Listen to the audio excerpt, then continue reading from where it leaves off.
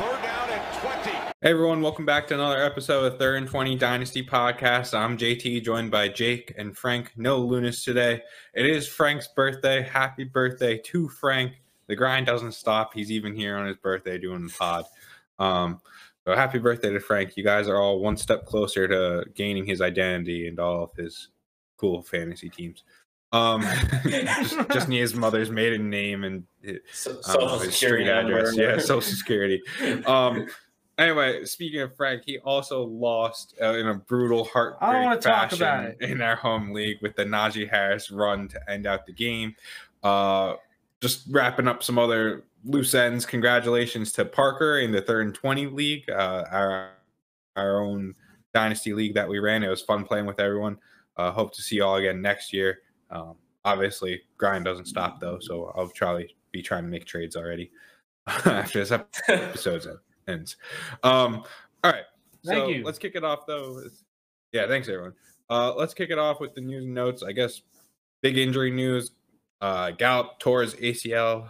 That will probably almost certainly be leading into next season.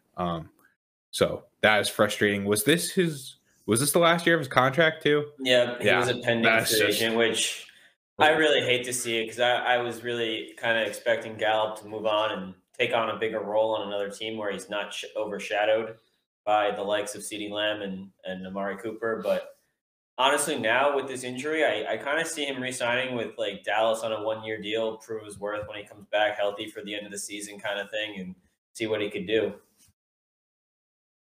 I could definitely see that. What's the timetable? Is he in jeopardy of missing the start of the season?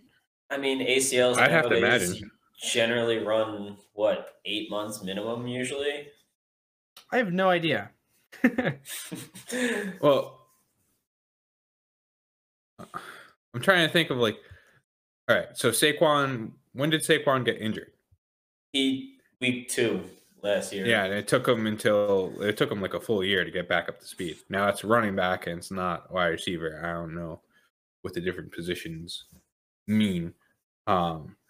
But yeah, I gotta imagine he's not going to be 100% for the beginning of the season. I would assume he starts the year on the PUP and then comes off it in the middle of the season some point. So I'm wondering, has his price even moved down? To be completely honest, has it moved down?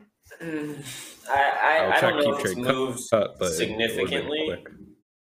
Yeah, I don't know if Keep Trade Cuts had enough time to react to it, but I just think it sucks to see, and I think people are going to shy away from him now. Not really. His price, at least on Keep Trade Cut, hasn't moved down. Maybe a smidge it's moved down, but not really at all. Look, Michael, that is nuts to me. I didn't know that. Michael Gallup's ranked above Cortland Sutton on Keep Trade Cut. Cortland Sutton's had a rough end of the year. Yeah, but I mean, it's Drew Lock and Teddy Bridgewater, and it's not like Michael Gallup's putting up significantly better stats than Cortland Sutton. Well, here's kind of what I wanted to say is, what if, kind of like my argument with CEH early in the season where he just got injured now. I think even with the recent injury news, it's not really going to be priced in a ton. I don't think, especially because you're going to have the managers that think, oh, yeah, well, next season, whether they want to admit, oh, yeah, maybe he won't be healthy for week 1, but they're thinking, okay, week 3, week 4, middle of the season, he should be fine and be ready to go. I'm kind of thinking, what if I could get off of him now, unless I really like him long term? What if I got off of him now for a pretty damn similar price to what he was going to go for and just move into a Juju or something else, another asset in a similar category, a similar tier that I think just has a better chance of gaining value unless I really like him and I want to stash him. Yeah, I'd try and move him for Juju if I could. I think the part that everyone's missing too is the season's over for fantasy at least. So, you're not going to realize that he's missing from your team and from the lineups that you're saying. So psychologically, it's not going to affect you as much that he's going to be out for a long time. So yeah, I think it's even a better scenario than CEH in terms of he I won't lose that much value because at least with CEH, like he was missing, and then Darrell Williams was actually playing playing well for the Chiefs. I'm moving Michael Gallup for anyone in those tiers because first off, he's older than most players that are ranked around him. Isn't he only Mike Williams, 26? 26, 27, yeah. See, that's the one thing that I like about Gallup is that he's ready to go into this prime age to really start producing and get back to that 1,000-yard season and being a very like a wide receiver too for my fantasy. I mean, now with the ACL injury, that might be out the window, but I just don't. When I'm looking at Michael Gallup's like talent level compared to the players that are around him in the rankings, I just don't see Michael Gallup as the same kind of player. Obviously, you guys all know how I feel about Kadarius. Michael Gallup has put up an 1,100-yard, 7-touchdown season in the NFL. He's a very talented wide receiver. I don't think that's the issue with Michael Gallup. He did that as a wide receiver too on the Cowboys. I think that compared to Courtland Sutton having to be the main guy on the Broncos and doing it with freaking Drew Lock, like I'd much rather have Courtland Sutton. I think I'd rather take the gamble on Michael Thomas coming back and being good again than I would Michael Gallup. Like the players that are ranked around him on Keep Trade Cut, just it doesn't feel like that's where Michael Gallup belongs, in my opinion. And if I could move off of him into basically any wide receiver in that tier, I think I would. I listen. I think that Michael Gallup is one of the more difficult players to rank, especially now with the injury, because I liked buying him at that Keep Trade Cut value. What he was like a mid-second around. I thought that was a decent purchasing price, especially maybe not necessarily this draft, but dude, it's tough to get a guy with his profile and his success in the NFL in the second round. Like he's almost what you want some of your second round picks to turn into. But I don't know. It's weird. I guess I might try because the one problem I have with Gallup is that I think that you would really struggle to package him with like a first round pick and really get a premium asset on top of that first. Yeah. What I might like to do on top is just package him with, a late first, move up a few picks if you want to do something like that. Package him with a second, try to get a late first. Try to just move up a little bit in the draft with them. See, I just don't think that the value's there to do something like that. Because like we did that in our rebuild league with Darnell Mooney, and even though Darnell Mooney's had a pretty good season, I was pretty happy with that deal because even now Darnell Mooney was almost a top 24 receiver, may have actually cracked into the top 24 with his performance last week. You'd still be hard pressed to get a first round pick for him. I don't think you would be in most leagues. So like. Gallup is now, I don't know. I think he's a similar talent level to Mooney, but you're not going to be able to get the value now with the injury unless you're moving for like a Juju or going down. Maybe you can move him for a Corey Davis and get something. I don't know. I would try just because I think that the injury hasn't really set in on his price, both on Keep Trade Cut. And I think that is going to be reflected in leagues. Keep Trade Cut isn't perfect, but I do think that they've gotten it right in this scenario where his value really hasn't dropped all that much. I trade Michael Gallup for, according to Keep Trade Cut, this is a trade that you could almost certainly make. It's Tyler Boyd and a third, and they're like 304, I'd say, for Michael Gallup. Yeah, I agree with you, JT. I'd rather go down to try and get a receiver that I think is in a similar tier that the community might not be as high on, that has a similar profile, similar talent level, all that. Maybe it's a little less sexy. Maybe they're a little bit older, but you'll get production and then you can get another rookie pick. And it doesn't have to be this year. You could go for that 2023 third. You could go for that 2024 third. You could go for a pick swap, a 2020, like you offer a third this year and you get a second in 2024. It's not going to be the sexiest deal, but you're obviously not going to get a sexy deal for a guy that just tore his ACL.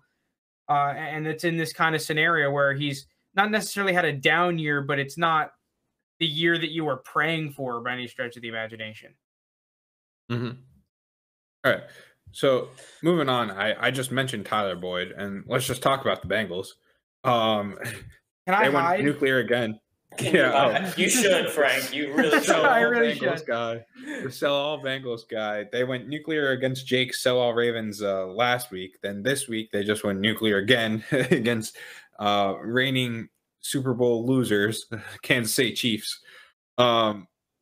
Just crazy stuff from Joe Burrow in back-to-back games. I think he has nearly 1,000-yard passings and 1,000 yards passing in the past 2 weeks. Ja'Marr Chase broke the rookie receiving record in the 16 games. He didn't need a 17th game to do it, which will create problems for the future, but it doesn't matter now. It only took him 16 games. T. Higgins was still awesome. Tyler Boyd even looked good. Like, just this whole Bengals offense as a whole just did the opposite of what Frank was telling you during the offseason. And I do think they're going to be disappointment in the playoffs, but I think in terms of like an actual team and like what they have to build around, I do think they are a force for the future. Absolutely. I just think they don't have enough experience for this year in the playoffs. I think they're going to struggle. You know, most of that team's first playoff appearance will be this year. But in the future, this team's, at least on the offensive side of the football, is just absolutely loaded. They have the core of Burrow, Chase, Higgins, and Mixon locked up for the next 4 years already. So this team doesn't look like it's going anywhere in the AFC North over here.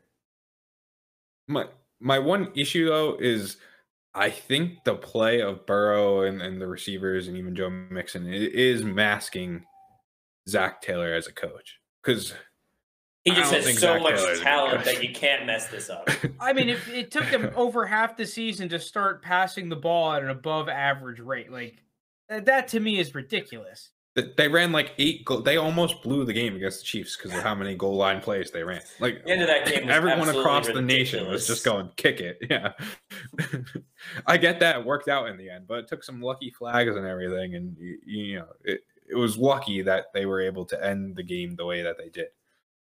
See, my question more on this whole Bengals topic is like, okay, Ja'Marr Chase, wide receiver 1. Like a wide receiver. Whether I still think that Justin Jefferson's the wide receiver 1, but fuck it, moot point. They're both really fucking good. There's right? no question they're wide receiver 1 and 2, I think, at this point. Yeah, and if you have Ja'Marr Chase, whether he's wide receiver 1, 2, 3, he's up there, right? That's not a question. My question mark more so is Joe Burrow, because I like Joe Burrow coming out. In my quest of being wrong on the Bengals, was not comfortable drafting Burrow in that top 5 super flex startup where I was very comfortable drafting a guy like Justin Herbert. And I've seen that there are people that are now ranking Joe Burrow over Justin Herbert and even into possibly like a top 3 dynasty quarterback. Do you guys agree with that? Or do you think that it's just a little bit recency bias and he's getting a little bit inflated? I think it's a bit of both. I mean, listen, Joe Burrow's super talented, number 1 overall pick, but he has his best friend playing wide receiver on the outside. T. Higgins is no schmuck on the other side. This offense is legit. Like I said, I just worry that he can't keep up this pace. And like we've seen it, like prior to the past 2 weeks, Joe Burrow has had to have the game of his life to even put up like 25 plus points in fantasy. He's really struggled to have those big games. So I don't know if he's up in that top 3 of dynasty quarterbacks, but he's definitely top 7 at worst. I think he's definitely moving up the ranks. Yeah, I'd probably be okay missing out on Joe Burrow at the price he's going to be at in startup drafts, because I do think people will take him as high as 3 or 4. And to me, there's, obviously Mahomes. I still would rather have Herbert. Josh Allen, definitely. Just because with Josh Allen, too, you get that rushing upside.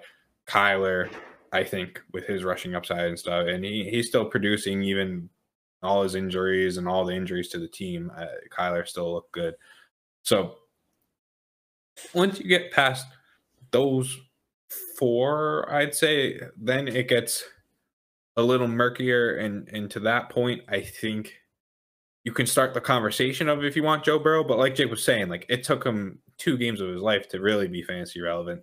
It's just a question of, I think him and Lamar are neck and neck for me is what I'll get it down to. Like him, Lamar, Dak.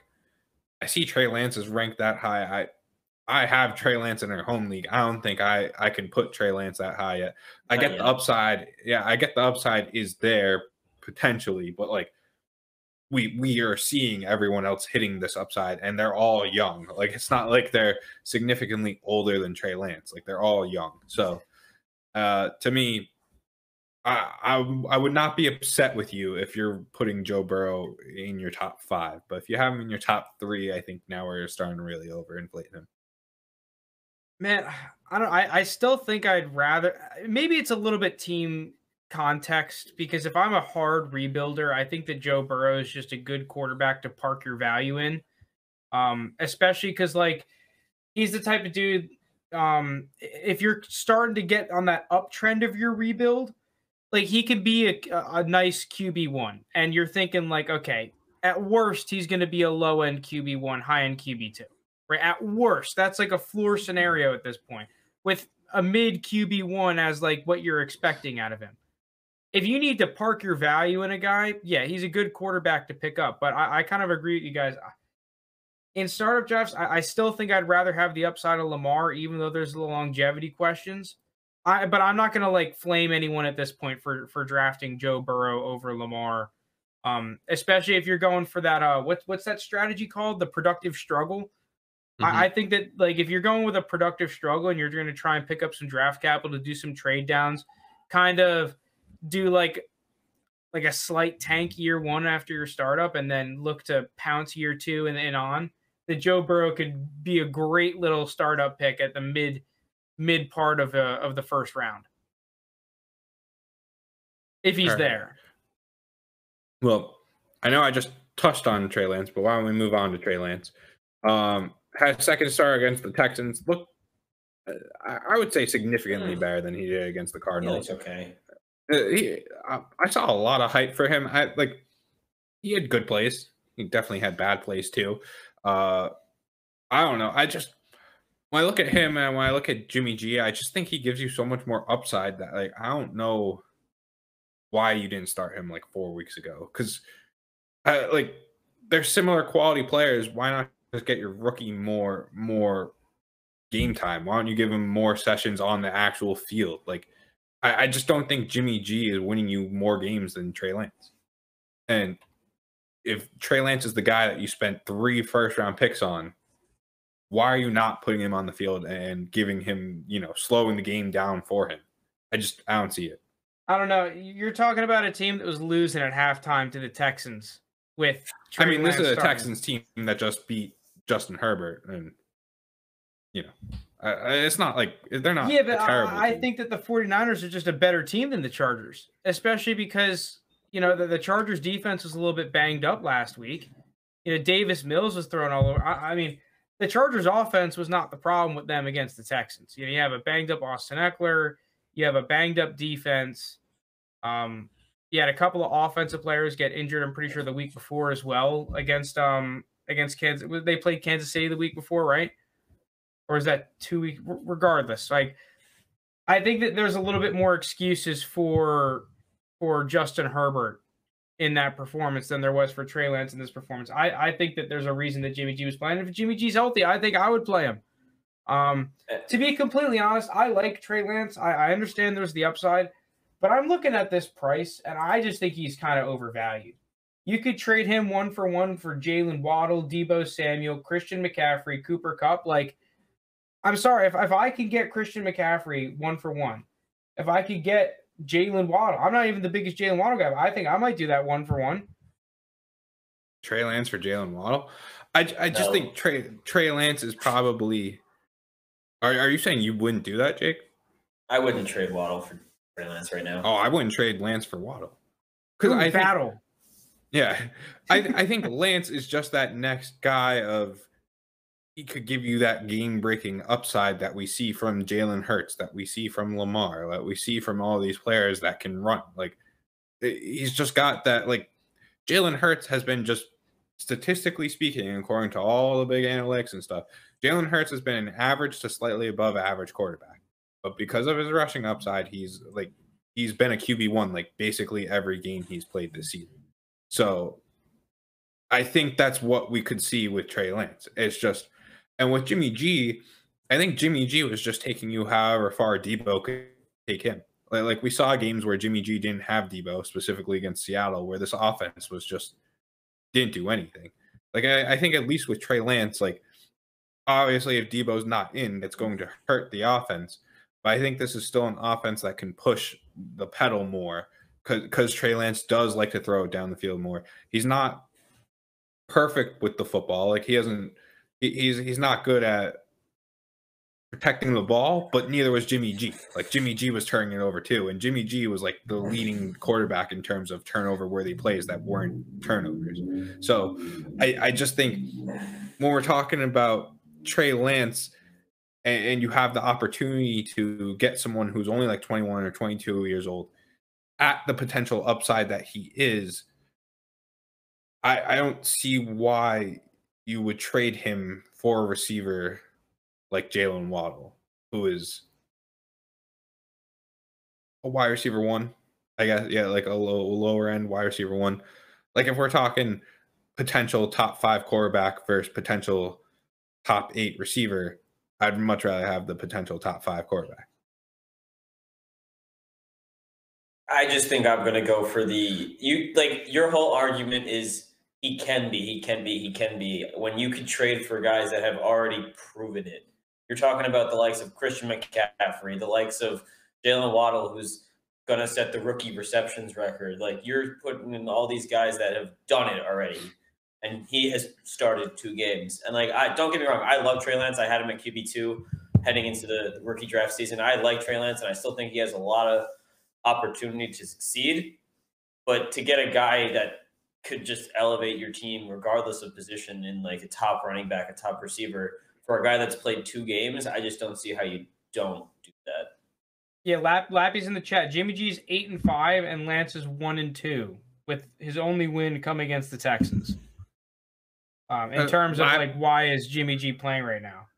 I'm kind of just more on Jake's side. Like I don't think that Trey Lance is a bad player. I really don't think like if you're getting any 5 of these players, you're really upset or anything. Frank, we're on a dynasty podcast and we just used QB wins. We just used QB wins. Yeah, you're right. You're right. But I'm in terms of why, also, Trey Lance Jimmy has only had 2 playing starts right now.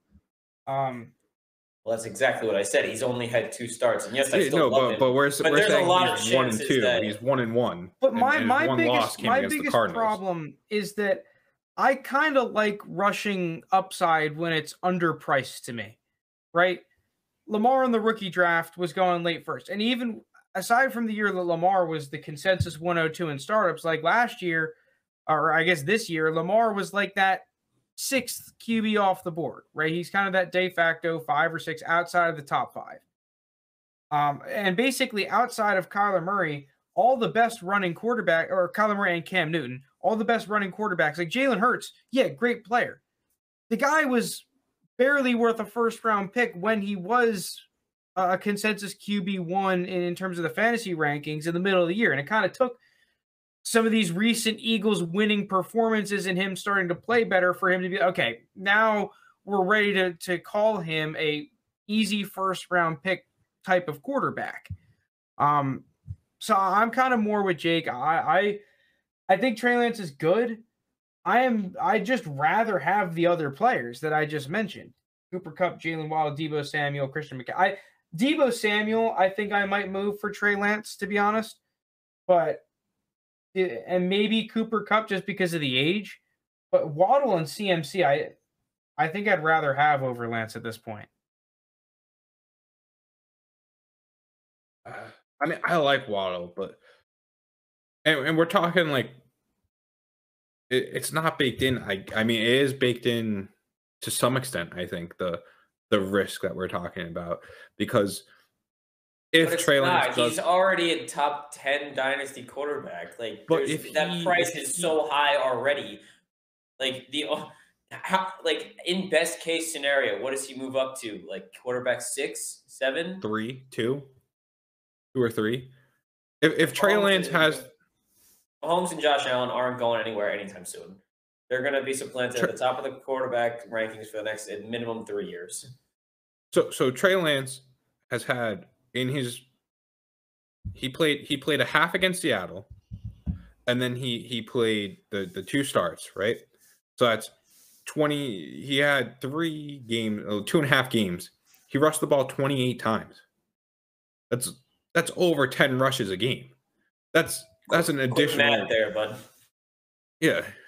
Well, with the 2.5 and the, quick, it's pretty easy math.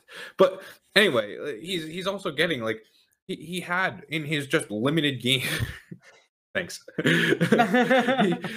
he had like 160 rushing yards in 2.5 games. Like we're talking about Lamar level rushing and passing. Like I feel like if we were a dynasty podcast at the time Lamar was playing, we'd be having this exact same conversation about Lamar. And I just think Trey Lance, yeah, he's a little more reckless than what Lamar does, but he's a physical guy. It's not like he's getting beat down by all these linemen and everything. I don't know. To me, I just think it's the same conversation, except Trey Lance has even better draft capital. And there's not easy ways to replace Trey Lance for the 49ers if he's not good. All right, that's fair. All right, let's move on.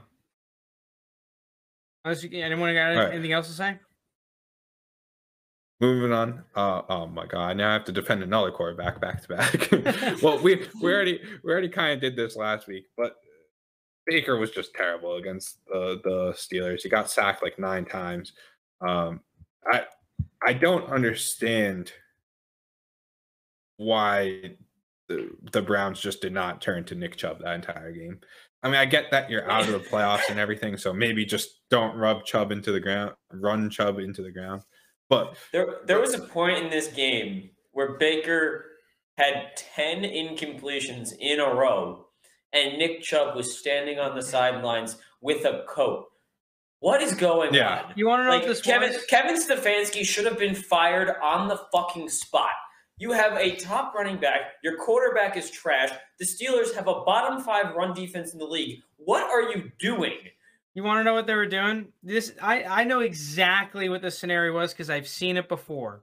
This is Ned Stark in King's Landing after Jamie Lannister or the Lannisters stuck the freaking pole through his knee. He's got no friends over there. Dude, I think that they were hanging him out to dry for a couple reasons. A, I think they were trying to test Baker to see like, oh, can you carry us against Pittsburgh?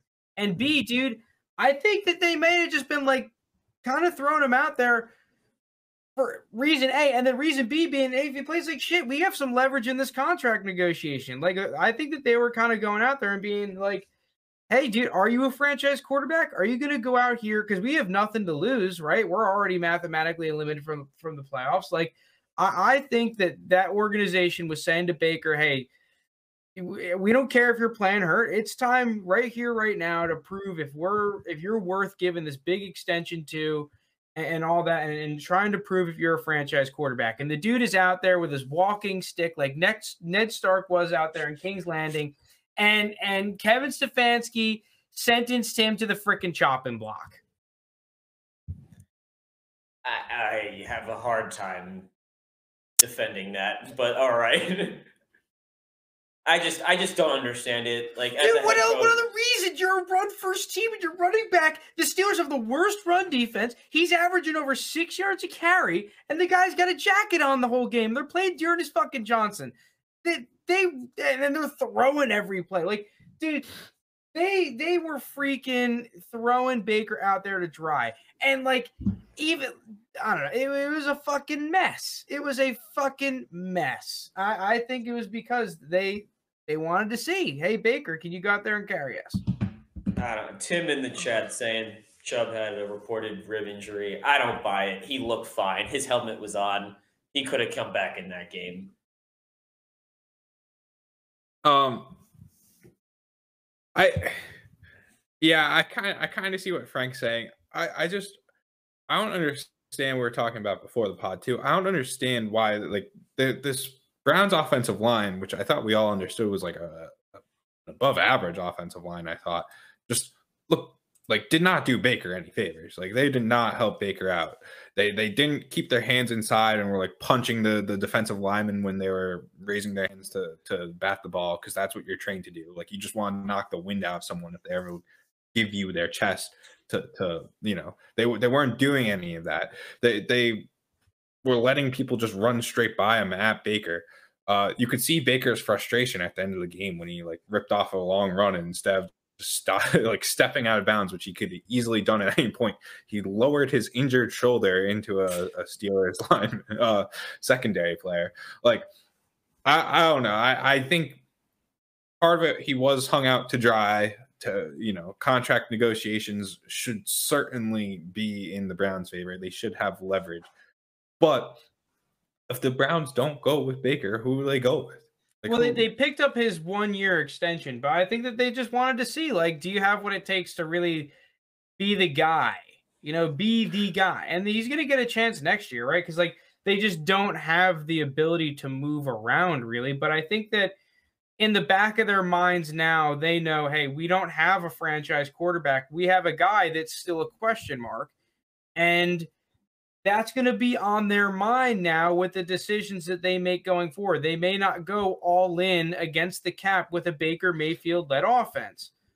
They may maybe trade back or maybe more willing to trade back to acquire more picks just in case they need ammunition in the 2023 or 2024 draft or something to go up and get a potential quarterback, or kind of with the cap space go out there and get one of these top quarterbacks. Or maybe they will be in conversation to get one of the top quarterbacks. Who knows? I think that they'd have a tough time getting them, but we had this discussion last week too, though. I don't think like these quarterbacks are better than Baker. Well, I was thinking more like Deshaun Watson, Aaron Rodgers, Russell Wilson, kind of like not this. Because I agree with you. I don't think that they would draft a quarterback either, unless maybe one completely fell into their lap that they really liked. If you're Russell Wilson or Deshaun or Aaron Rodgers, do you really want to go Cleveland? No. Is that where you want to end up?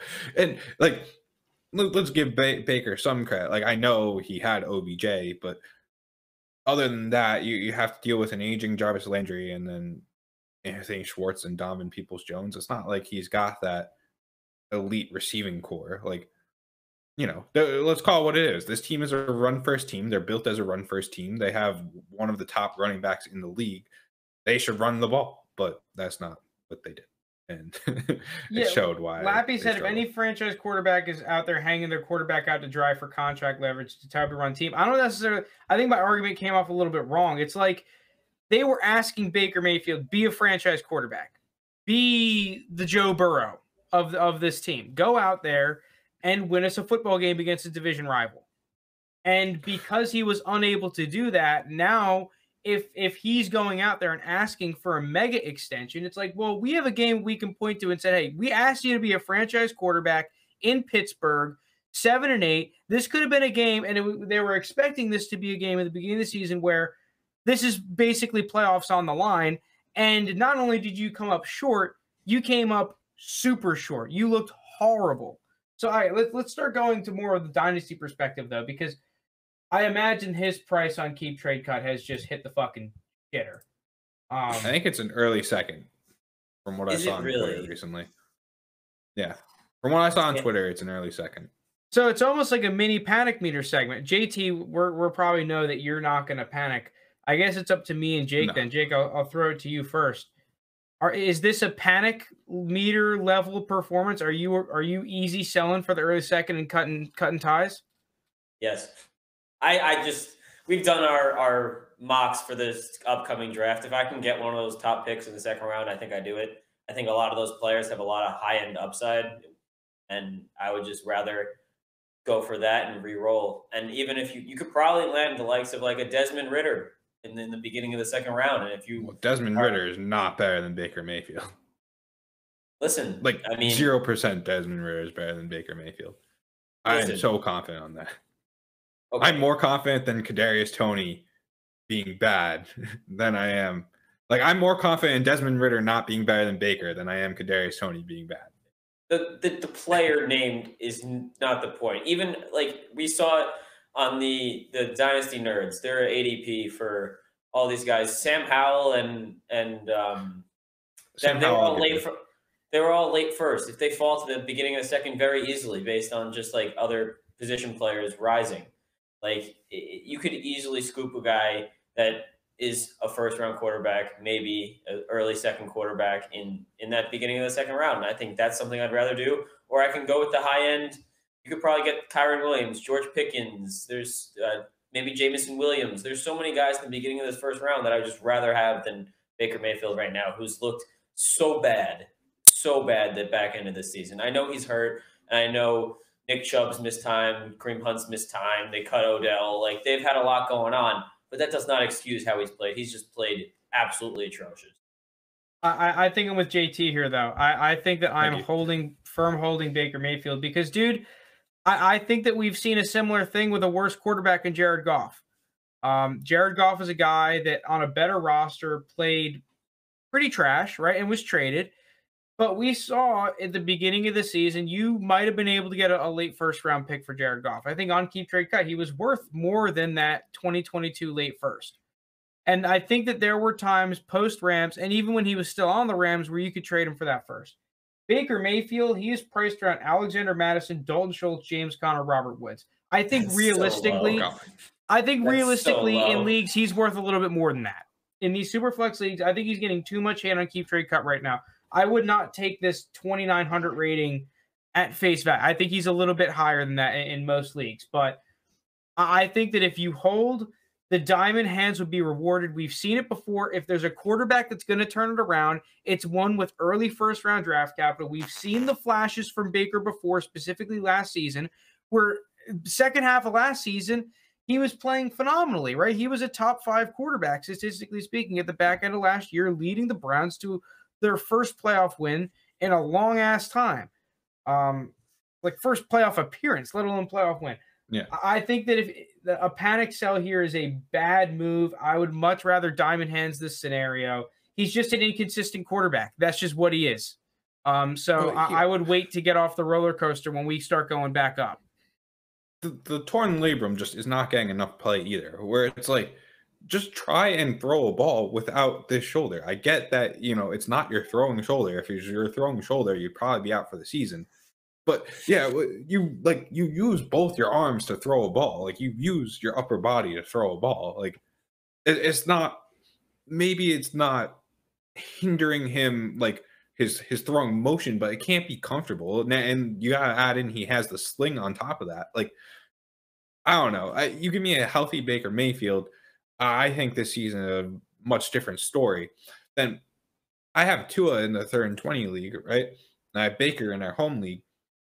If you're asking me which one I like their future outlook on, it's a toss-up. And I think Tua is being valued a lot more than Baker right now. You put a healthy Baker on the Dolphins, I think the Dolphins are in the playoffs this season. And not only that, I think they're contending for the AFC East position. Like, I just think Baker offers much more. Like, he can push the ball down the field much more than a player like Tua. Like, Tua is just that guy that he's going to play conservative. He's not going to turn the ball over as much, but he's not going to let a deep one go, while Baker will do the opposite. And to me, I'd rather just roll the dice on Baker. Because if Baker hits and Baker comes back healthy and has a good season next year, what's Baker's value? It's probably like a mid first. Yeah, I think like if he comes back, you'll be able to get a late first for him. I think if he comes back and he's healthy and he has a good season, that's a mid first. Well, see, the other thing too, the last point is that I think that if it doesn't work out in Cleveland, he'll get another shot somewhere else, because you will have seen it before.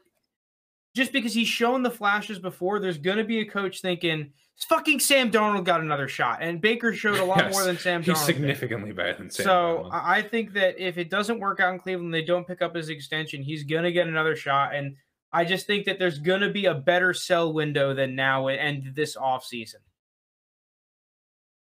Fair. All right. Frank, on to your guy, Zach Wilson. Dude, I'm sorry. Like, I'm just going to come out here and say I think that Zach Wilson's easily the most underpriced elite quarterback in the NFL right now. Like Elite's a strong word. Dude, I've been watching all these Jets games recently. I went back and I watched all his throws from all the YouTube videos and whatnot. Like, Zach Wilson's been playing a lot better, and I feel like no one is giving him credit for. Like, he's not going to necessarily. He hasn't been lighting up the stat sheet, but then again, his best receiver is easily Braxton fucking Berrios. Like, he's throwing the Jets easily lead the league in drops, right? It's a clown fiesta of receivers. This is a team that Sam Darnold couldn't score 3 points with, that Zach Wilson's actually going out here and improving under. And dude, like last week against the Bucs, the guy was slinging the pill. He had a bunch of really sick plays, and he's still. I mean, his value's been going up, but I still think that his value is way under what it needs to be, or what it should be. So, I just kind of want to come out there and say that. Fucking buy. Hammer the buy. Joe Herbert's in the chat saying a first for Mayfield. We didn't say he's worth a first right now. We say if he comes back healthy and plays and he has a solid season next year, he'll certainly be worth it first. Because you got to remember, he's still a young quarterback who had a good season. We saw Sam Darnold, after 2 or 3 good games on the Panthers, get traded for more than a first. Like, Jared Baker's Goff significantly Jared better. Goff the first 3 weeks of the season when he was a statistical top 12 QB. I'm pretty sure Joe Herbert was in the chat a couple weeks ago saying he's not trading Tyler Huntley for less than a first, which was absurd. That's fantasy football. Salty out here. We're getting crazy in the chat if we're thinking Tyler Huntley is a first, and we think, all right, whatever. Moving on, Zach Wilson. What are you giving? Wait, hold on. What are you giving up for Wilson? That's a good question because his price has been all over the place. In our rebuild league, now this is kind of at the bottom case for Zach Wilson. We gave up James Conner, Odell, and Cam Newton. And Cam Newton, when Cam Newton just got picked up for Zach Wilson, and we were very happy with that deal. To be completely honest, now I might sound like a crackhead. I would give up a top 5 pick in this rookie draft probably for Zach Wilson. Like if I have picked 104 or 105, I think I would be. And the thing is, I don't even think you have to give up that. I think you can get something back if the owner is panicking on Zach Wilson. Now that being said, I think it's just a better move to try and trade a similarly priced player instead of going the draft pick route for Zach Wilson, because the people that drafted him are going to be like, oh, well, I drafted him at 107. Like, I want a 107 or a 10. This is a weaker rookie class. I want a 104. Like, I think that you could go out there. Let me see what similarly priced like receivers are around him. Amon-Ra, Mike Evans, and Travis Etienne are apparently around him. Like, I'd easily trade Amon-Ra for Zach Wilson. I'm not even a Zach Wilson guy. Like, I would trade a Mike Evans, Keenan Allen for Zach Wilson pretty easily. Look, like if you could pull that off. I'm not a Zach Wilson guy, right? I've consistently been the lowest guy on Zach Wilson on this podcast. But when we look at this year's quarterback class and you're trying to fix your quarterback position, like I don't think Matt Corral or Sam Howell or any of the other guys are significantly better than Zach Wilson, if they even are. Like I think Zach Wilson would easily be in the conversation of the top quarterback in this class. Kenny Pickett too. I'm just not a Kenny Pickett guy, but so yeah, I'd give up. Yeah, I'll name some in this class. Amon-Ra, Mike Evans, Michael Pittman, AJ Dillon. All those you should give up for Zach Wilson. The only one I'd struggle with is Mike Evans, but the others, the others I'm giving up. Yeah, I think that trade might look annoying at first, especially if Brady comes back and Mike Evans pulls out another top 12 season. But I think long term that's a pretty decent move. Mac Jones for Zach Wilson plus what? That's an interesting one. I mean, to be completely honest, I would take Zach Wilson probably over Mac Jones, just standardly. Yes. And I was high on both of those dudes coming out of the rookie draft. Like, I mean, I wonder what the consensus difference is between the two of them. So according to Keep Trade Cut, Mac Jones is equal to Zach Wilson plus Brevin Jordan, which basically nothing. So maybe I would try to look for like a third or like a third for like a 3-for-2 swap, like trying to get that second for third swap in your favor. Maybe you could try something like that. Maybe you just try to upgrade for a player like Mac Jones and I don't know, maybe you try to pick up like a Juju in that deal and you try to get Juju for a pretty fair price, something like that, or a Corey Davis, one of those underpriced receivers for a good draft pick if the guy's looking to get rid of Wilson.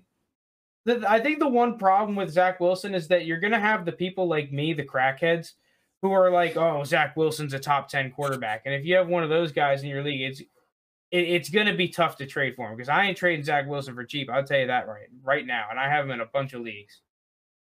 But just coming from what we got for him in our rebuild league, I do think it's possible. On a points per game basis in this year, Mac Jones was QB 28, while Zach Wilson was quarterback 36 on points. Now, one of those games includes the game where Mac Jones passed it for 3 times, which isn't exactly fair. But on a points per game basis, it's like 2 points per game or 1.5 points per game. I don't know. I mean, I'm a Patriots fan. I like Mac Jones, but I don't think Zach Wilson has played like as bad as people would perceive Zach Wilson played. I mean, there's still more improvement that you need to see happen, but dude, that offense is a shit show, and they drop a ton of passes. That those receivers can't catch a damn ball. You know, because everyone's first thing against him is the damn completion percentage. But it's like, dude, I would beg to say that they have probably dropped 10% of his passes. That's a lot. I'd like to see the red zone efficiency too, because I have no idea what it was, but like, you can't convince me that there's any Jets player that is significantly like any I don't know what words I'm trying to say here, but any player on the Jets in the red zone was as efficient or even close to efficient as like Hunter Henry for Mac Jones, where it's like you have, and you don't have the run game with Damian Harris that the Patriots had. Like Mac Jones was able to manufacture points through the red zone, specifically Hunter Henry, where you're just not getting that with Zach Wilson because the Jets offense is just significantly worse, which is saying a lot because the Patriots offense, like the weapons are not anything special. All right. Yeah, I just think that Zach Wilson's ceiling is higher than Mac Jones. Like Mac Jones is stable. He's a good player. I like Mac Jones a lot. I was really high on him this year. It's just, dude, I'm taking Wilson easily.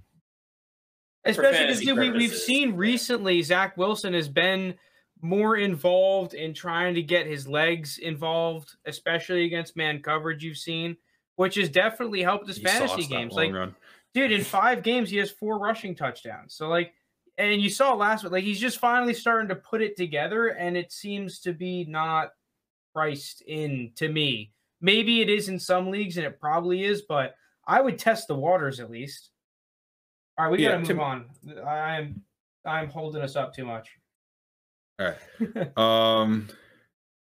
Okay. So selling the good players at the tier that they're like selling. You want me to explain good players for? Yeah, you probably do a better job than me. All right. So I came up with this segment I was thinking of because I see on Twitter all the time. Everyone's like, "Oh, well, Cooper Kupp is one of the best sell highs right now," and I was kind of thinking from the perspective that I love Cooper Kupp.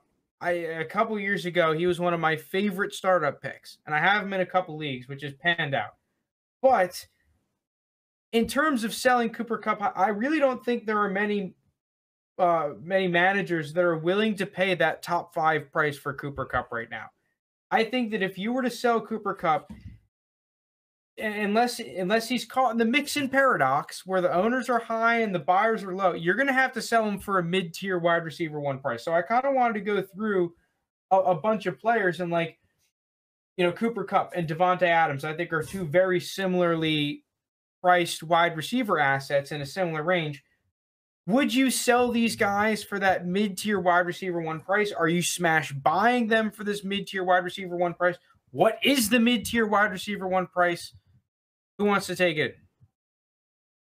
We talked about before, specifically the receivers, but to me, these guys are just almost always a sell because receivers are, in my opinion, much different than most other positions where you can move down, gain a first round pick, and still have similar value. I get Cooper Kupp was like a game breaking wide receiver this year, so Cooper Kupp is kind of the outlier in terms of that. But we saw in our 3rd and 20 league, the person who I'm, Captain D's, tried trading him the entire season and just could not get what he thought was fair value for Cooper Kupp. To me, I think Cooper Kupp, yeah, he might have 1 or 2 more like fantastic years, but if I could trade Cooper Kupp and trying to think of what on top of Cooper Kupp would be fair value for, like, Cooper Kupp for DJ Moore, right? What do you guys think on top of DJ Moore you could get for trading Cooper Kupp? Not a whole lot. Right, but even that not a whole lot, I think I'd consider taking. Because it's just like DJ Moore was like if you're trying to go for a player like DJ Moore, who's a guy that's had 1,000 yards multiple times, is still under the age of 25. Like if you're trying to trade Cooper Kupp for that, you're not going to get a whole lot on top of it. You might feel like it after the season he had. He obviously looks like he's going to win, the receiving triple crown, yards, touchdowns, receptions. Like he's gonna do that this year, and it's a historic season. And don't get me wrong, he's a fantastic player. But at the age of 28, and you're trying to move to a guy that's a multiple year 1,000-yard 25-year-old 26-year-old whatever DJ Moore is, like you are not going to pick up a whole lot of additional assets on top of that because you're going to get actually 4.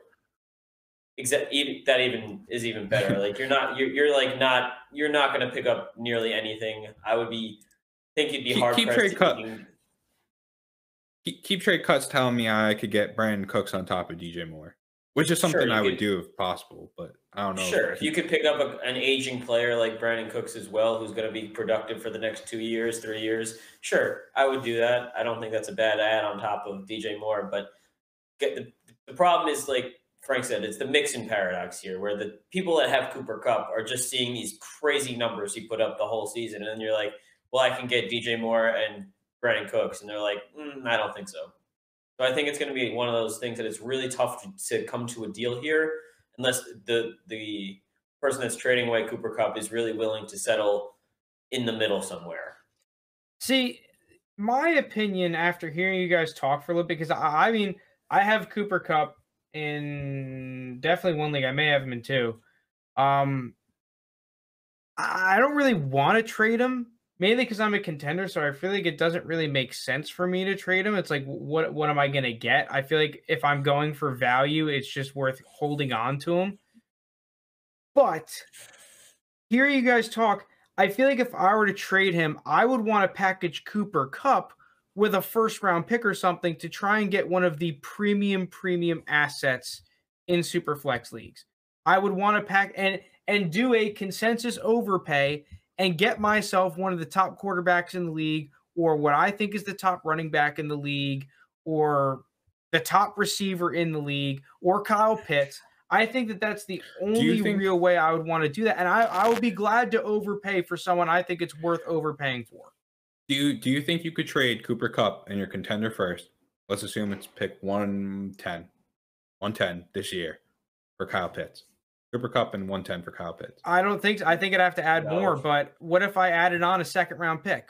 A first, a second, and Cooper Kupp. You don't think that's Jake, you'll be our guy. We'll do the trade right now. Frank's got Cooper Kupp. He's got pick 110. He's got a few other draft picks. How much more does he have to add on to get Kyle Pitts from you? I want another first. I want another first. So you want Cooper Kupp 110 in the 2023 mid to late. I mean, if you start creeping up into the 105, 106 range on that pick, then you could talk about throwing in a second. Or, I mean, I think the likelihood is you'll probably have to throw in another player if you rather than just picks here. If you're a contender, just to do something like that, because your picks are going to be likely later in the draft. So it's going to be tough to put together a package that both sides are going to want to agree to, because the guy that's trading away the young, shiny asset is going to say, well, your pick's late. I don't want to do that. I would rather throw in another player than start throwing in draft picks, especially if I'm a contender, because my contender 2023 first is going to be, I think, heavily undervalued. I agree. I agree with that. I wholeheartedly agree with that point. I think Kyle Pitts is someone I would 100% target if I was giving up Cooper Kupp in the first, but you are going to have to add on more stuff to that.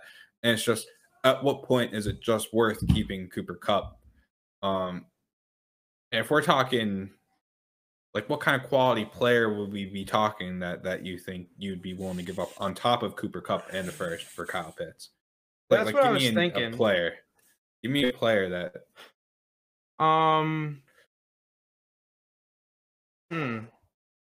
Well, see, it's annoying because I know you guys love Kyle Pitts. So you're gonna have to make it flashy.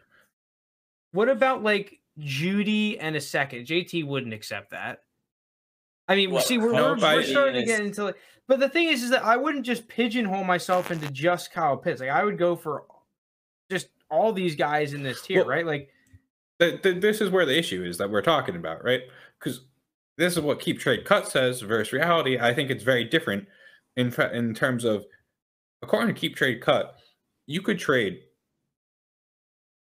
Cooper Kupp in 2022 late first for Joe Burrow, Lamar Jackson, Najee Harris, Kyle Pitts. No, you can't. In reality, I don't think you could trade it. I don't think you could trade for any of those players. They changed the algorithm not too long ago with this value adjustment on Keep Trade Cup to make it a Keep Trade Cut, so that it's easier for you to trade higher tier but not the highest tier assets for the highest tier assets, which is a change that it was received well, but I didn't really agree with.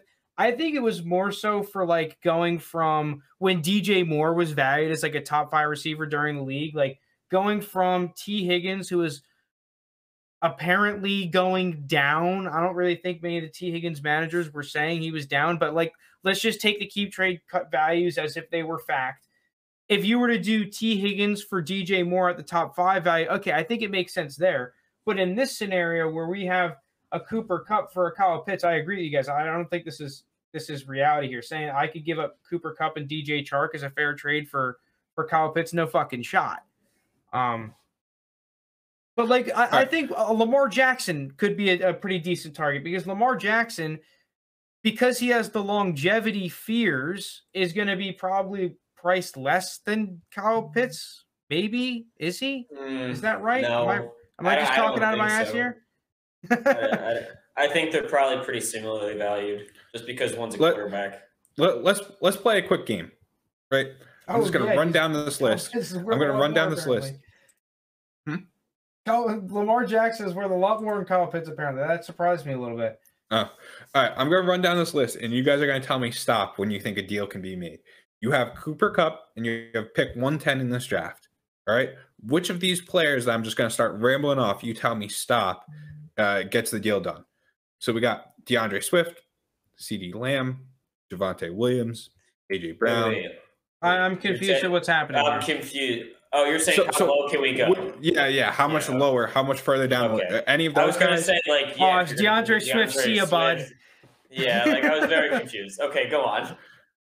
So yeah. All right. So there's Swift, CeeDee Lamb, Javonte Williams, AJ Brown, Tyreek Hill. I think you could get Tyreek Hill for Kupp plus. No, I think you might be able to get all those guys. Oh, you're saying other than Swift? I think Swift has a cult following where it's I don't think you get him. Javonte, you'd have a tough time. But I think those you think wide receivers you can. You think receivers you can, running backs you can't.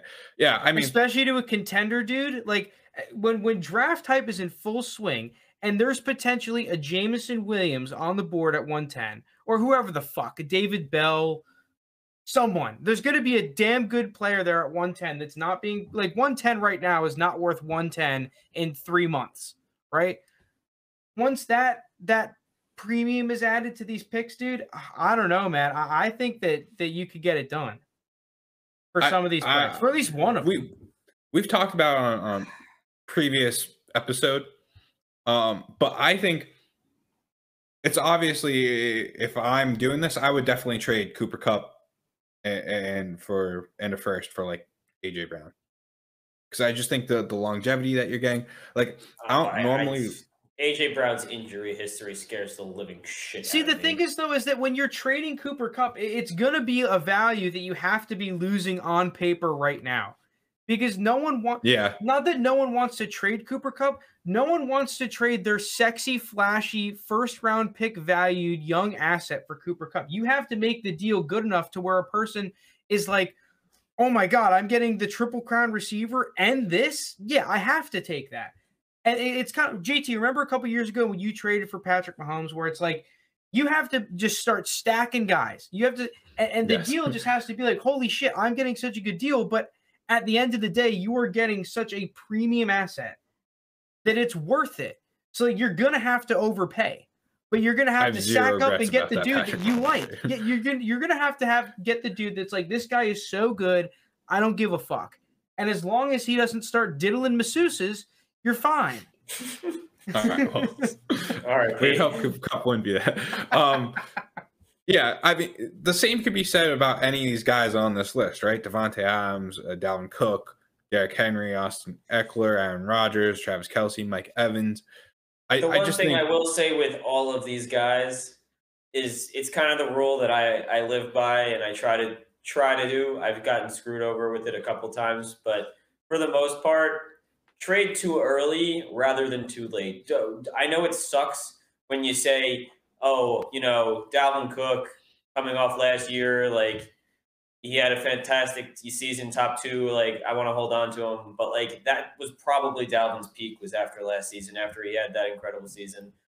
This year he was more down, more injuries, another year older as a running back. It's just a lot of things. And I think that's the same with the guys like Cooper Kupp, Davante Adams, and it's just, if you can get the value now, I don't want to wait. Because especially these aging guys that have been very successful in the past, you don't want to wait too late where their value starts to come down off on the other side of their career. Like I've waited too late on Julio, and now he's worth absolutely pretty much nothing. I can't get a 3rd-round pick right now for Julio if I wanted to. Like it's an absolute, it's insane. So I always try to say, sell too early rather than too late. Yeah, just reminding you guys who's the lowest on Dalvin Cook this offseason. I feel like it might have been me. Okay, well then I was right there with you. We were holding hands. That meme with the two buff guys locking arms. Yeah. I think something that's not being touched upon enough either is I get that he has Matthew Stafford, so obviously his numbers were likely to go up. But we're talking like, and it's the same issue with like the Davante Adams and the Travis Kelce's and everything. Touchdowns are just not a sticky stat.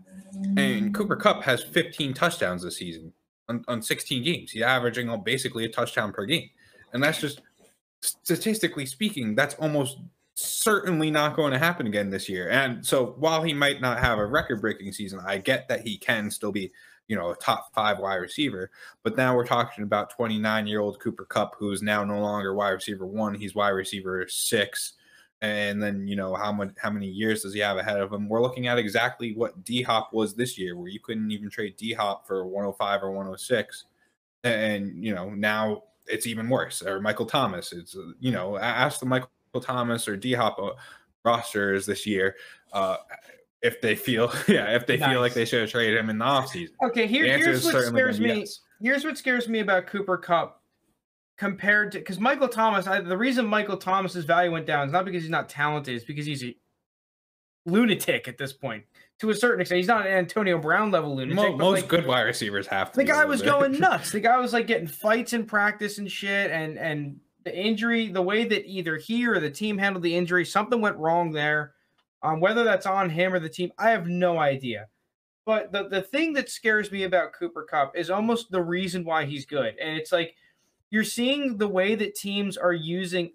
It looks like McVay, I don't think he invented it, but he's definitely popularized the shit out of it, is these damn option routes have been taking the NFL by storm. And if you look at it, every team is copying what McVay has done. It's the copycat league.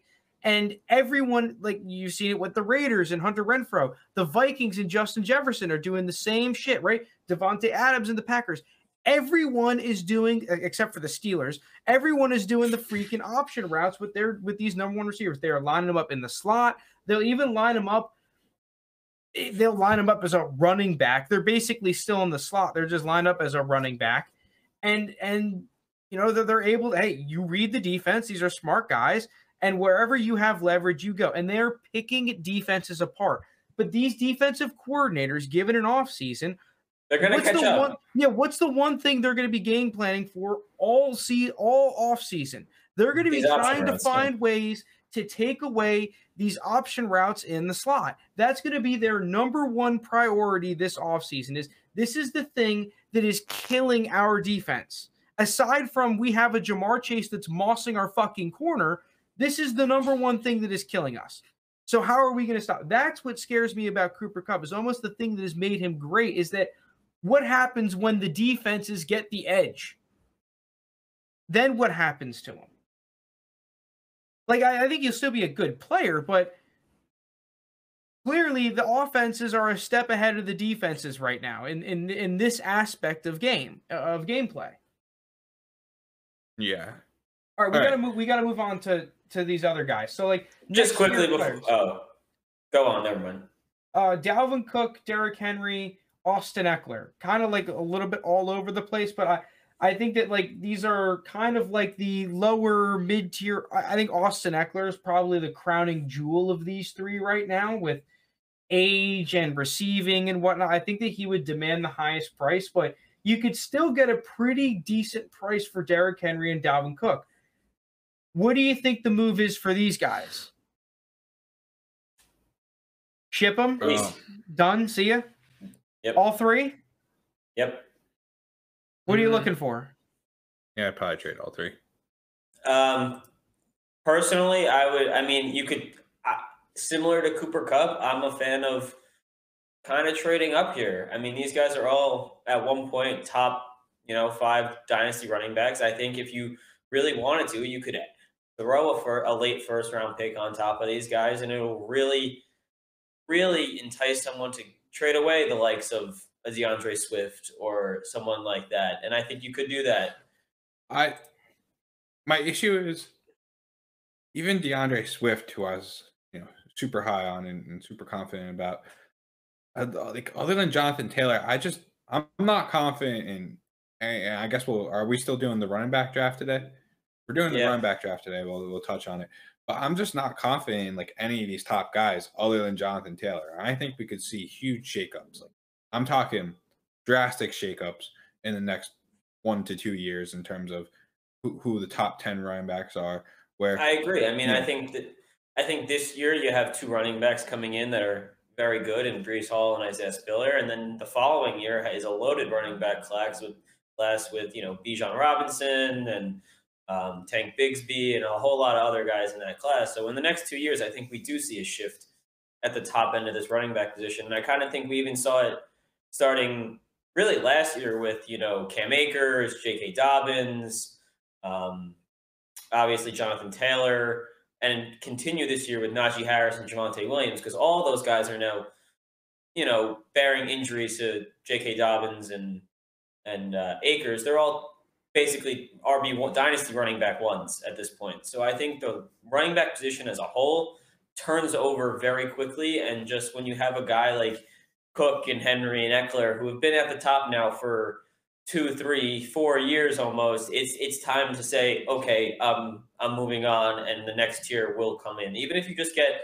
a first round pick in 2023, I think that's not a bad move, because you could get a running back in that class that's just going to basically step in and hopefully replace who you traded away. Well, I think with Dalvin Cook, man, his value is a little bit higher on keep, trade, cut than I expected it to be. I think with Dalvin Cook and Austin Eckler, I would be willing to break them down into multiple pieces. And I think that would be the move that I would try for them if you can pull it off. So, like, if I could get... I'm trying to find for a first plus? Like, what are you looking for? Well, yeah, if I could get Hollywood in a first, or Mike Evans in a first, or Keenan Allen in a first, or Amari Cooper in a first, I think that might be a move that I would heavily consider. And I think that I don't know how you guys think that's a realistic move that could happen. I think if you're going away, I think those are like pretty realistic trades that could happen. But if you're trading away one of those guys, I think you'll probably want to. It's going to be tough just because if you're trading away running back of that caliber, there's not many of them, even at their age. So you're going to want one back. And I think if you're getting, especially a late pick or even mid to late pick in this year's draft, you're just not going to find a running back to replace him. So owners are going to be hesitant to do that. And I don't think they're going to want to wait and take a 2023 first to wait and get that running back. Okay, yeah. Well, according to Keep Trade Cut, the side that I would want is winning by an unfair amount. So, I mean, it's relatively marginal, but so yeah, I guess you wouldn't be able to pull that off. So we're back to the drawing board. What would we look to get for these guys? If you went in the opposite direction, right? Do you think Derrick Henry plus pick 107, 108 gets you the likes of a Dak? Ooh. I don't know. I think you definitely could. The thing is with Derrick Henry right now is that everyone still has in the back of their mind that this guy was fucking nuts. All right, you'll have contenders make it that Dalvin want to trade for Derrick Henry. Does Dalvin Cook plus 107 or 108 get you Dak? Anyone in the chat, what are you thinking? Let's get a chat opinion. They're kind of on a delay, so we'll probably have to vamp for a little bit here. Right. But yeah, to me, when we're talking about these kind of players, 107, 108 plus the Derrick Henry, if I'm looking to, like you were saying earlier, park value, I think that's the best way to do it. Is just give up for a quarterback. Then, off season comes around, a team needs a quarterback. You move Dak Prescott for a young quarterback plus a first, or a young running back plus a first. Like, I think that's the that was the other thing I was going to consider. Is there any consideration into just trying to downgrade a back and making up the value in draft capital? Whether it's Elijah Mitchell, Travis Etienne, Michael Carter, someone. Those are all running backs I'd rather not trade for if I have one of those top guys. So let me ask you, like, Dalvin Cook or Derrick Henry, what running back would you look to move into, and what draft pick would you think makes it up? Okay, let's see. Like, would you want to go into an Aaron Jones? I think that's somewhat reasonable. No. I don't want to. I feel like that's a lateral move at that point. It's probably down to not even. Josh Jacobs? Josh? No. Oof. No. I mean, what about J.K. Dobbins? Where? See, the thing is that I think that's going to be such a similar price. Or even if you go to what about Josh Jacobs? What about a guy like that? I don't want Josh Jacobs either. Who would you recommend, JT? Damian Harris? The ones that I'm looking at Cam Akers. That's what Cam Akers, but I think Cam Akers is kind of low. And if you wanted to do something like that, you'd probably have to do it right now. Before all the hype builds. Benjamin Paul said he would trade it for Dak, but not give up Dak. I mean, I think that's the consensus. I think the guy that has Dak is going to be hard pressed. Yeah, so we're back to the drawing board. Yeah, it's just a tough spot. I guess it's up to us to tell you what to do or to try and solve. Well, what about you try to go into a tight end like a TJ Hawkinson or something? Or a Darren I just don't like Hawkinson. I don't like that. Well, who do we fucking like? How about that? Who do we like? We always go back to all roads lead back to Kyle Pitts. Do whatever it takes to get Kyle Pitts. That's my opinion. I mean, yeah, but at the end, I think the safest. I think the safest. They're probably good. The safest route that I would look to go in is go for the likes of a T. Higgins, the likes of maybe an Elijah Moore, maybe Terry McLaurin, a guy that's had a bad year that you could. I think T. Higgins is worth more than Dalvin Cook right now. Yeah, I think you'd have an issue trading those guys straight up for T. Higgins. And the problem, Andrews, I think, is worth more than Dalvin Cook too. I think TJ Hockenson could be a nice little value because I think you could get a decent draft capital on top of Dalvin Cook for TJ Hockenson. It really depends on the manager though, because I think that the astute owners, the astute students in the classroom, would remember that TJ Hockenson was pretty damn highly valued at the start of the season. And he's still a consensus top 5. I mean, not consensus, but he's on Keep Trade Cut a top 5 tight end. I still like Noah Fant. Yeah, but I think that TJ Hockenson could really have a breakout year in year 4. That's the year that year 3, year 4. Now you have me thinking. Ready? Noah Fant, tight end 1 last week. We'll do Dalvin Cook for Noah Fant. And what we got on top, I gotta imagine you get good draft capital on Noah Fant. Yeah, you could definitely get at least a first.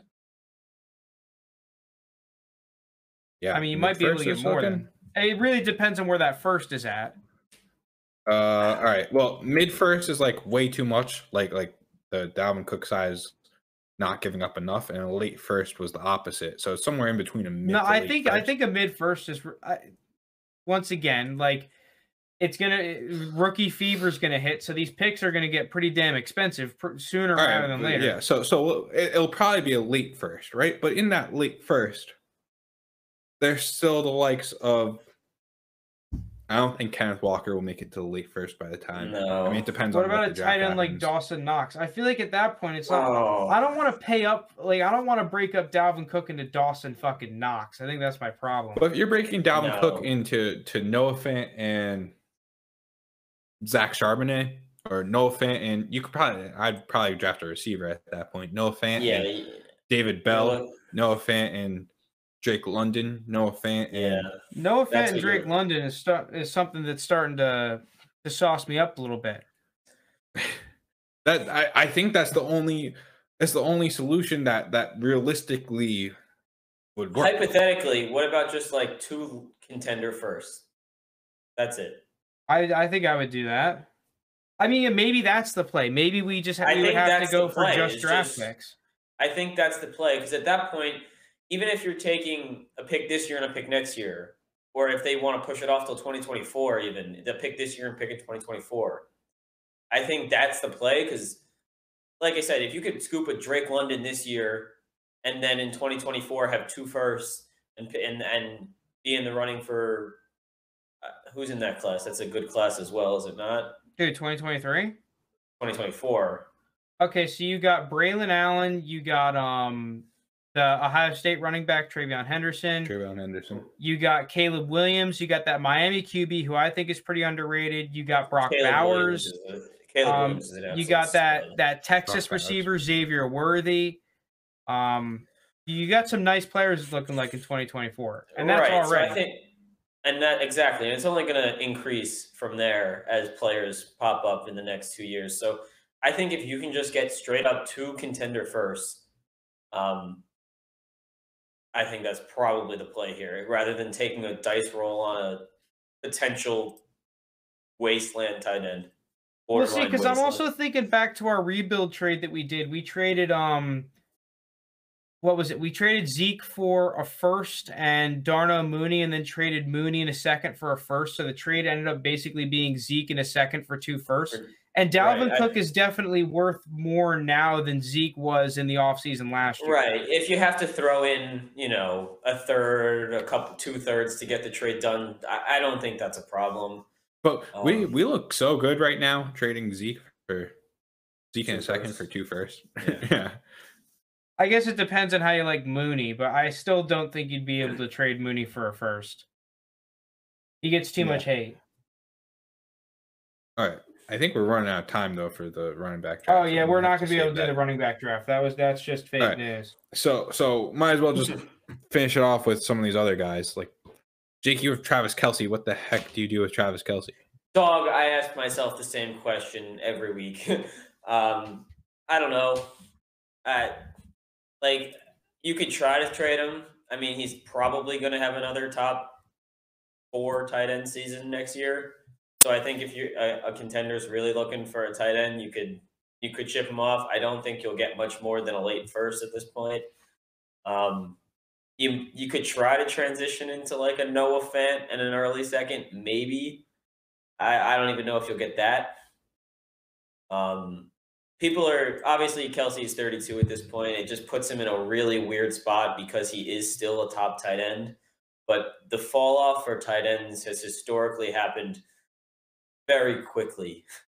We've seen it with, Jimmy Graham and a bunch of other guys. So I think if you have to trade Kelsey this offseason, which is a bummer for a guy, me personally, who's had him for all these tight end 1 seasons for the past like 5 years. So yeah, I just think the thing is that his keep trade cut values at around like Devontae Smith, a couple other guys. Hold on, it's 5,300. So it's like a pretty Antonio Gibson.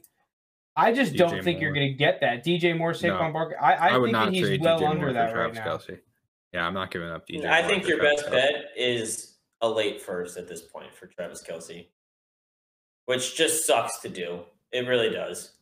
No matter how old he is and how much you think he's going to fall off next year, trading a guy that's been a top 5 tight end for the past 7 years really is just a brutal trade. I don't know if I want to give up a late first for him. I think I might just keep him. That's the argument. What's stopping him from pulling a couple Gronk-type seasons? I mean, what about Waller? You guys holding him, or should I try to trade him? I think Waller's... I'm holding because I like Waller. I think Waller's in the same boat. I mean, I think Waller's 30 now, is he not? Yeah, but he hasn't played nearly as much as Travis Kelce. It doesn't matter. Like it's like your body starts to deteriorate at that age, no matter how much you've played. It just unless you're Tom Brady. Yeah, unless you're a freak. I think I would trade Waller too.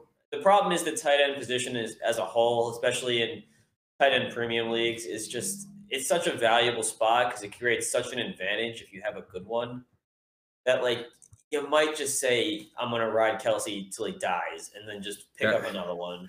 Darren Waller's tight end 6 on keep trade cut. I mean, I guess Andrews definitely jumped him. Hawkinson, I guess. Yeah, Benjamin, I think you're right. That's kind of the boat that you have to decide in. It's like you either have to accept that you're going to take a losing trade on Kelce, or he's just going to have to die on your roster. To be honest, I think I'm more in the I'd rather have him die on my fucking roster boat than trade him for. Dude, if he comes out here and has another top 3 tight end season, I am really going to regret trading him for that late first round pick. I may. You may not, though. You may not. You can get it.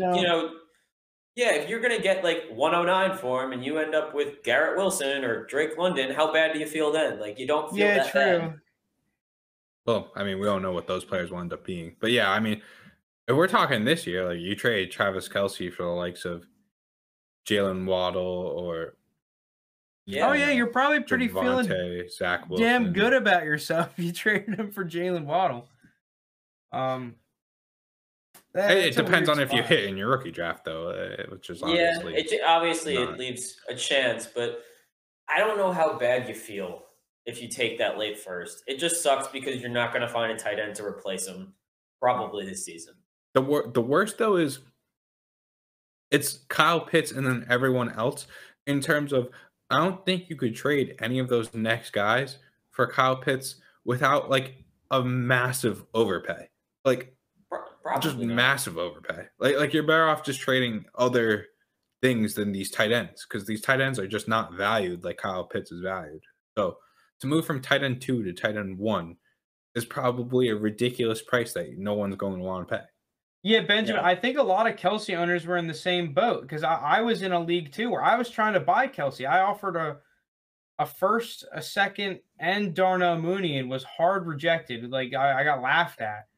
And I think that people were trying to get the tight end 1 price, but no one wanted to pay the tight end 1 price this season.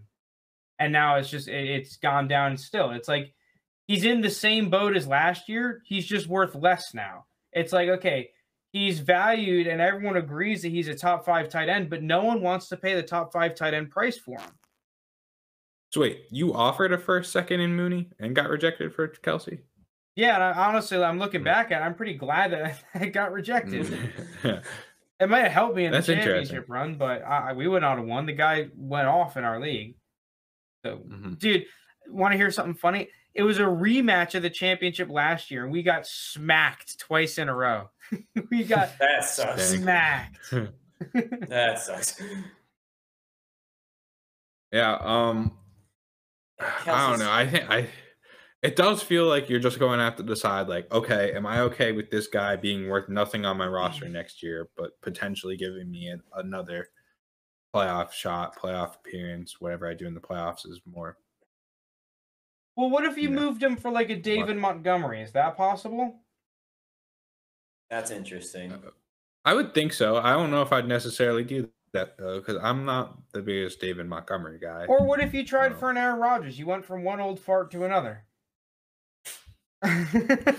Well, I think you got to start getting some creativity here instead of just wallowing in our misery. First, I think you should get more than Aaron Rodgers on top, but I also like the difference from Aaron Rodgers to whatever quarterback, and difference from Travis Kelce to whatever tight end. Like the potential production that they could give is like Travis Kelce is keeping you in playoff games when he's at his peak. Aaron Rodgers is just.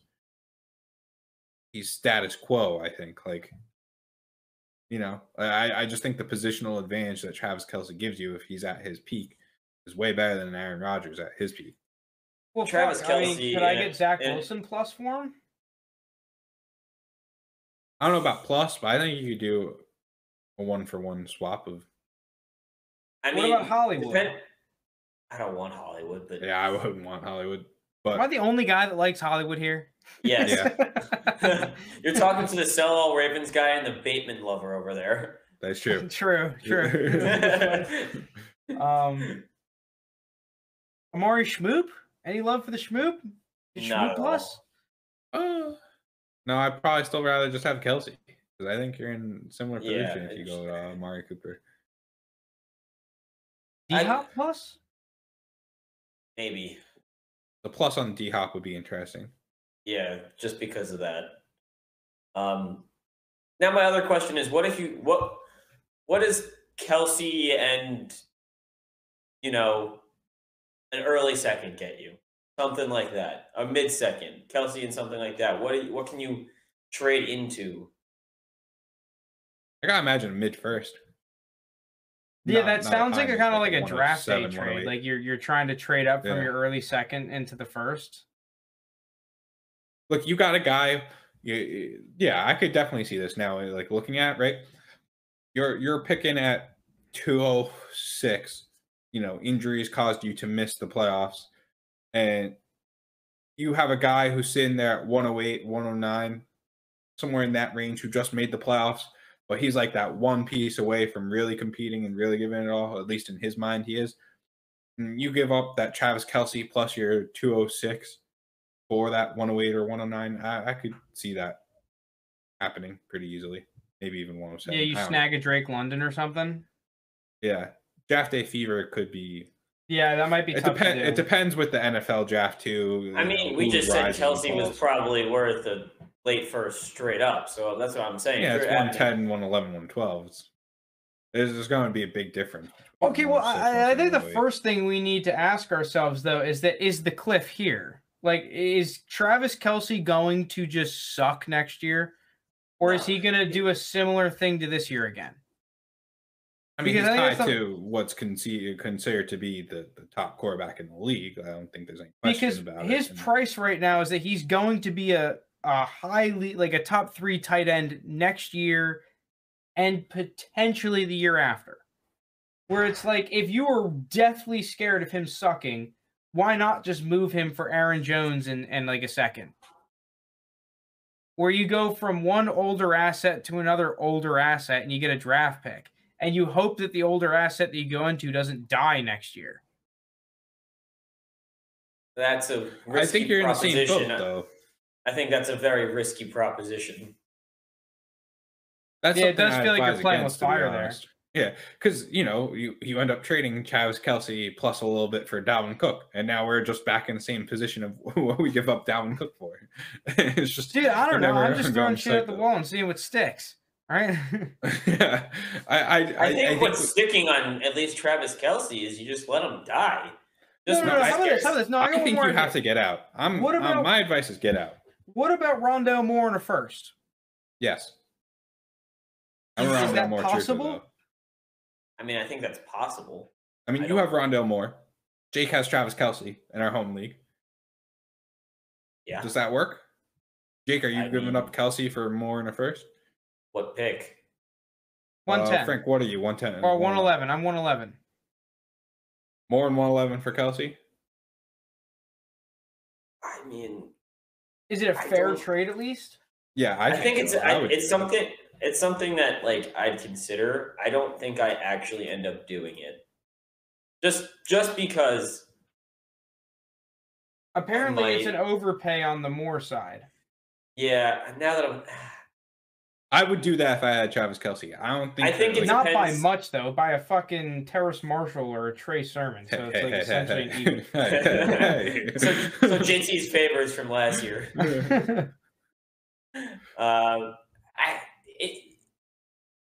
It's going to depend who's on the board because I do like the back end of the first this year. I think there's a lot of good value in that pick.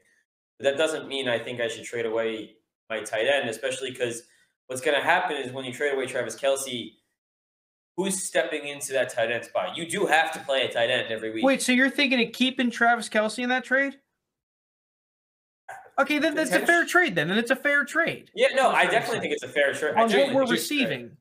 Jake's in the we've figured out. We got into the bottom of it. Jake's now he's made it clear he's in the let Kelce die on your roster unless you get an overpay for Kelce, which you probably won't. Yeah, I'm in the get out now on Kelce. Just because of especially in a non-tight end premium league, I think I get out 100%. But in a tight end premium league, it just provides such an advantage. You know, a Kelce who's going to get you 6, 7, 8 receptions a week. That's just such an advantage over the next guy who's starting Tyler Higbee, who's starting, Gerald Everett. Like there's a lot of tight ends that are just the wasteland. And if you have a guy that's going to be at the top, regardless of age, it's tough to go out of that and want to take on a wastelander, regardless of what you get. Wait, you don't think this is looking? Oh, geez, my wrong screen. Sorry. God, I have this all fucked up. Where's the wasteland? I'm now having to watch on YouTube and wait. Yeah, the execution was poor, but you guys get the point. I'm pulling up a picture of a wasteland, if you couldn't tell. Oh, there it is. What, this doesn't look appetizing to you? This wasteland here? I don't know. I think I might be willing to jump into the wasteland. Because I see, oh, look over there. That's a Rondale Moore. Oh, look at that. That might be a 2024 first. Yeah, that's what you see out there. Look, I think Rondale Moore has gone from he was kind of overvalued after his one really good game. Then now I think he's back to being undervalued pretty heavily. And you've said it yourself, Jake. You like these late first round picks. Specifically the receivers I like. And if the receivers I feel like are making it that long, especially the top 4, who I'm still struggling to out which one's the 1, 2, 3, and 4 in my rankings. If I think they're making it that far, I just rather have those guys. And then I get that every week you have to start a tight end, but at some point Travis Kelce is not going to give you that positional advantage. And whether that's this year, next year, 2, 3 years down the line, that's the big question. And that's where you go and preach, like, get out too early and not too late. So yeah, chatters, what do we think? Rondale Moore in 111 or Kelce? What are you taking? It's a very fair trade. I don't dislike it. Just unless you have a tight end like that could step in, unless like not even a top one, but just like a guy that could step in and be semi-productive right behind him. If you're going to the likes of Gerald Everett, Tyler Higbee, I'm just not gonna it's such a tough move. See, the thing, though, is that I really don't think right now it's impossible to trade for a guy like a Kittle, a TJ Hawkinson, or a Darren Waller. Robert Miller's saying he wants Kelce in that. Dallas Goedert too. I think Dallas Goedert is a guy that could easily jump into a pretty good tight end spot. I mean, he's been playing well recently, and fuck, he's not very, very high, it seems like. I think just because you trade Kelce away doesn't mean that you can't then go and trade for another tight end. Right. I think it would definitely, at least if you're trying to build a contending roster for next season, it would have to be paired with another move to bring in a Hockenson, a Fant, any of those, lesser of the Everyone's saying Kelce. Everyone's saying Kelce. I'm in the boat though of I think Rondale Moore is getting. If you had said a different wide receiver around the price of Rondale Moore, which let me now go and look up where Rondale Moore is currently being ranked, I might be in the Kelce boat. But yeah, like if you're telling me Kadarius Toney or you're telling me Darnell Mooney plus this, then it's a different story. But I just think Rondale Moore is getting underrated at this point for someone that I think can have Deebo Samuel like potential in Arizona offense. Yeah, does the trade change at all if you put in a Kadarius Toney or some of those other receivers you said? Who else did you say? So players ranked around where Rondale Moore are, I'll do the 5 above and below. This is a question for chat, by the way. Like, does this change at all for you guys? Bateman, Amari Cooper, Calvin Ridley, Mooney, Claypool, Hopkins. And on the other side, you got Hunter Renfrow, Kadarius Toney, Lockett, Mike Williams. No, Andy, I think Rondo was just injured. I'm not sure. I don't think he was a healthy scratch. I think he was ruled out. I don't know what for. So maybe he was, but I don't think he was. All right, but any of those guys, like, I mean, maybe I'm just higher on Rondale Moore than consensus, and that could be why. Well, I am too. I think I'd rather have Rondale Moore than those guys, but I know that there are people that still really like Kadarius Toney. Yeah, it was an ankle injury for Rondale Moore. Like, I imagine there might be people that are still interested in giving up a first-round pick for Kadarius Toney, even though it might be fewer and fewer by the day. It's interesting. So it's going to be a life's greatest question for this offseason. And if Kelce has another good year the following offseason, then it's going to be... Joe Herbert saying that Bateman's very interesting in that trade. Yeah, I mean, I don't think you're going to get that, though. Okay, Benjamin Paul just said that Rondale was the problem. Okay, maybe it's our Rondale evaluation that's steering people away. It seems like you could get a receiver that you like plus a late first for Kelce, and you could trade Kelce for a receiver that you like in a late first. Andy said he's not a fan of Rondale, but he's still keeping Kelce. I mean, I guess that's a type of deal you could consider, though, if you had a Kelce. I mean, dude, you could just fire those bitches off like bang, bang, bang, bang, bang for every receiver that you like. And if you need a little more, why not throw a little pick swap on there? Just a little something, something. But I don't know. I think it's tough to get more than something like that for Kelce. I think at the end of the day for Kelce, unless you can get someone that really wants to buy him as a contender, maybe you have to wait until during next season and wait for him to like pop off for everyone to be like, oh shit, Kelce's like a beast. I forgot. Maybe you trade him then, but if you're going to do it in the offseason, you're probably going to have some creativity to really squeeze out as much value as you can. And because that goes there definitely is an argument for just holding him. Where did you end up falling on that line, Frank? Are you holding or are you trading? For Rondale and 111? Yeah. Well, the first thing I would do is turn that 111 into a 2024 first and see what happens. Fair. I guess. And if I can do that for a 2020, I mean, I would try for a 2023 first, though, but the jury's kind of out on that. I don't think you can move 111 for a 2023 first. Yeah, that's why I would go for 2024. So I would look for a 2024 first and Rondale Moore. And I think I'd be happy with that to a certain extent. I have Kelce in one league, and I traded him for Saquon and 2 round 1s. That's a steal. How? Robert Miller, I wish I had your wit or whatever powers you have. Obviously, Saquon's value is down, but to get 2 firsts for Kelce alone, you probably won't get in most leagues, at least. All right, I guess. Yeah, I'm lost on that. Let's go. Rodgers and Mike Evans are the last 2 guys we have on here. I mean, Mike Evans and Keenan Allen, I guess you can kind of interchange to a certain extent. Yeah. Let's go for those guys. I think it's more interesting. Or do you want to go with Rodgers?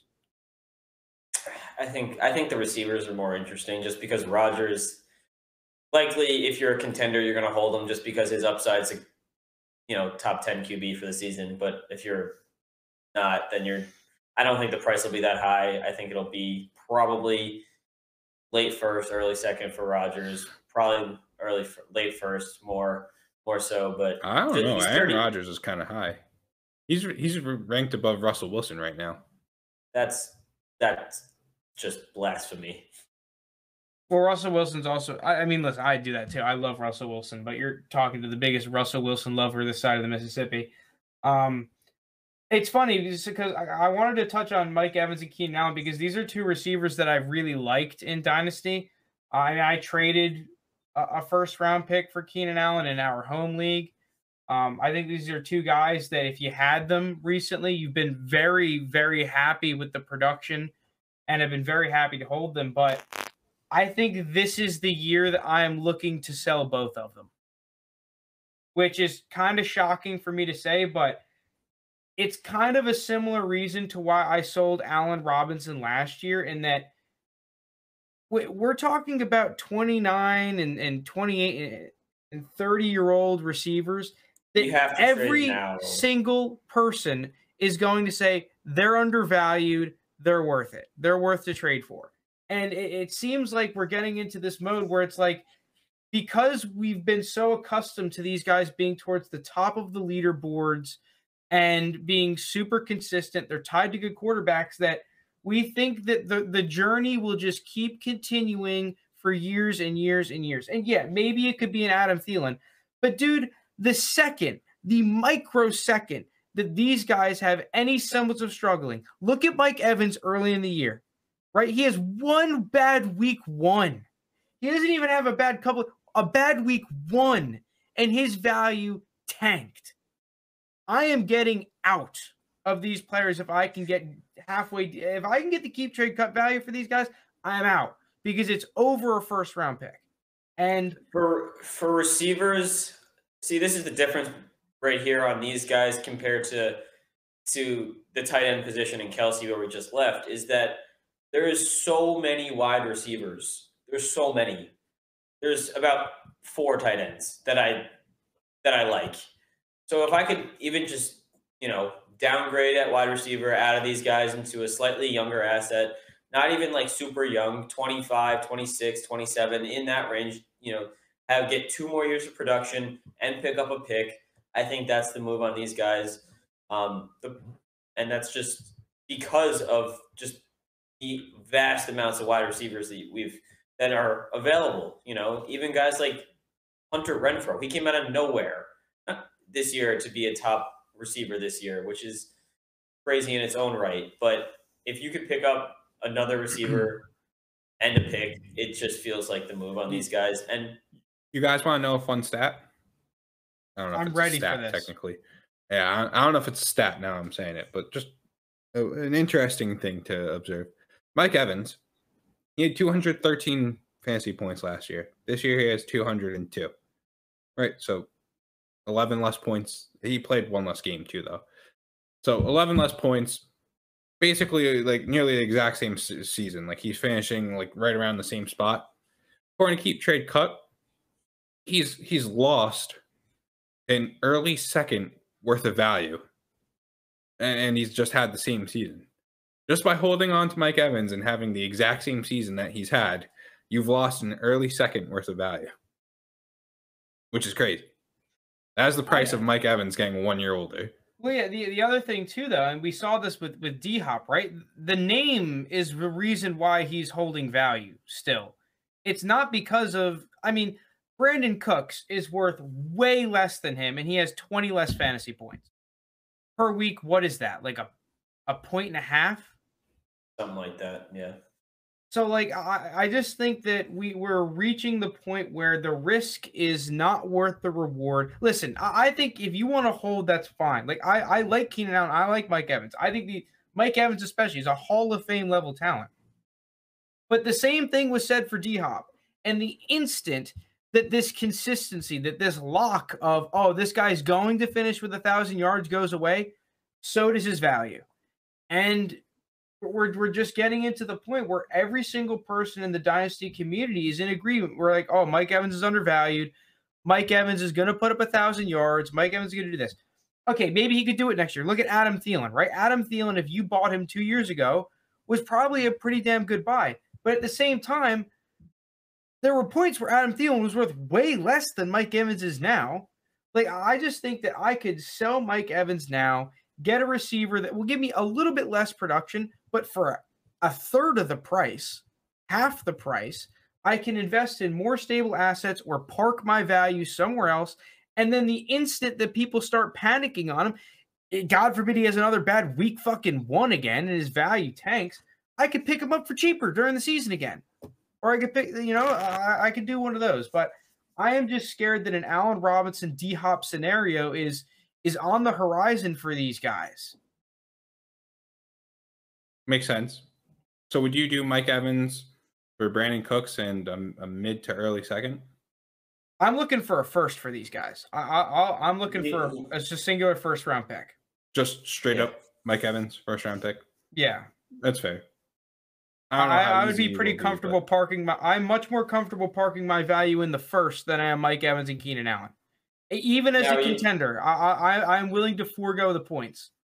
I'm assuming you're looking at, the 2023, 2024 class more so. I at this point, just because I'd rather have the randomness. I mean, I also think as a contender to have the fluidity of a first round pick is a very valuable thing. Because if you're a contender, the liquidity, do you mean? The fluidity. I don't know what does the fluidity of a first round pick mean. Just the liquidity, same thing. Okay. I think, yeah. I don't know if you're talking about something different. No, just the ability to move it around. Because if you could come the trade deadline and now someone's looking to trade Alvin Kamara, and you have a first round pick to throw at him. That's just an example from this year. Next year it'll probably be someone else, but that's just that's what I'm talking about. Now you could just pick up that piece that you're missing at the trade deadline and really take off for your playoff run, rather than not having a pick or being worried about trading away your only first round pick. And you could just do more with a first round pick compared to a player, because you're always going to have people that dislike that player or think you overvalue that player. And just the first round pick is a very stable asset. Well, I mean, the other thing too, the last point on these guys is that Mike Evans is the highest price 8th season plus player, and the second highest is Keenan Allen. You think these guys are going up anytime soon? No fucking shot. Other than Devontae Adams. Devontae Adams is the only other 8th season player that is valued this highly. And he's another probably consensus sell by the dynasty community. But we talked about him earlier. There's no need to go back into the same discussion.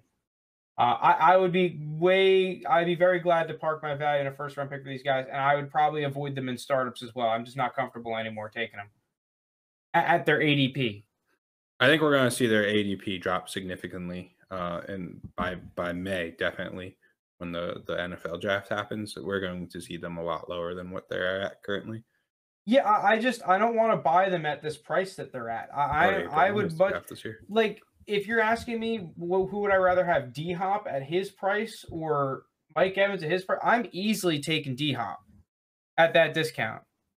And I'm just scared that that's what's going to happen to these guys, is that they're going to get the D-Hop treatment with one injury, 2 bad games, 1 bad game, and all of a sudden their value tanks. And then see any chance of trading him for a first-round pick ever again. Yeah. We're 3 months from the NFL draft. I don't think it takes rocket scientists to think that 3 months from now their value is going to be lower than it will be now. Like there's no way they're gaining value from here on out. Yeah, and especially investing it in an asset that is a 2024 first round pick is guaranteed to gain value. It will not go down. I will bet all of my money on it. It will go up in value. Kyle Shanahan, well, if we're all dead by 2024. All right, you guys want to talk? This episode's going long, but I feel like people are into it. Well, where do you guys like Calvin Ridley and Robert Woods? Calvin Ridley's the weird one. Robert Woods, I'm selling. Robert Woods, Ridley, I don't think you can get much at this point. I would buy Robert Woods. I don't love it, but if I could buy him at a discount, I would buy him. For what? The issue is I was out on Robert Woods before this year. Maybe. I think wouldn't even do that. I wouldn't give up a mid-second. I don't know. I would attempt to nickel and dime the Robert Woods manager if he's panic selling. Because I picked up Tyler Lockett for like $210 this year, and we swapped first round pick years. So like I was pretty happy with doing that. So like a late second and a little bit of juice might be able to land you a Robert Woods at prime draft type. It really depends on the guy and the team situation, but you never know. I would try because you could get a productive wide receiver 3 flex player with wide receiver 2 upside for pennies on the dollar. I think Robert Woods is this year's lesser Kenny Golladay, where people kept trying to trade Kenny Golladay and like couldn't, and then in season now, Kenny Golladay is even lower than where Kenny Golladay was. I think you're just going to have to either cut ties or just similar to Travis Kelce, kind of just think he's going to die on your roster and you're just going to live with his production, whatever that may be. And I'm personally not that high on what his production will be, especially if we think that the Rams are sticking with OBJ. Calvin Ridley is interesting because if you bought Calvin Ridley, and I was someone that was probably more on the buy Calvin Ridley than sell. Then again, I think that we were all, for the most part, on the whole. I didn't buy Calvin Ridley in any of my leagues personally. And if you bought Calvin Ridley at like right after he took this break, you're probably pretty unhappy with what you paid for him. Yeah. So like if there was a time to buy, it feels like it's now. Because it seems like no one's talking about him, and his value is just dropping more and more. But I don't know. It's still very risky. The owner's not going to sell for anything less than a first, just because he's still relatively young. I think you can get an early second for him if he doesn't announce he's coming. I don't think he's worth a first round pick anymore, to be honest. I don't think you're getting a first at this point. Right, but I don't think you say relatively young, but he's like the same age as Mike Evans. He's like a year younger than Mike Evans. He just came into the league really late. Yeah. I think with Calvin Ridley, it's just like the longer you go without any updates, similar to Deshaun Watson, the less is. I mean, obviously these are very different situations in terms of like what is going on with the actual player, but the longer you wait and don't hear any news, like the lower and lower his value is going to be. So I don't know. Calvin Ridley was someone though that I was always kind of low on, and now we don't know what's going to go on with Matt Ryan and the quarterback position on the Falcons. We don't know what Calvin Ridley is coming, like when he's coming back, if he's coming back. There's just too many question marks for me where if I could get out on a reasonable price of that early second, which I think you probably could.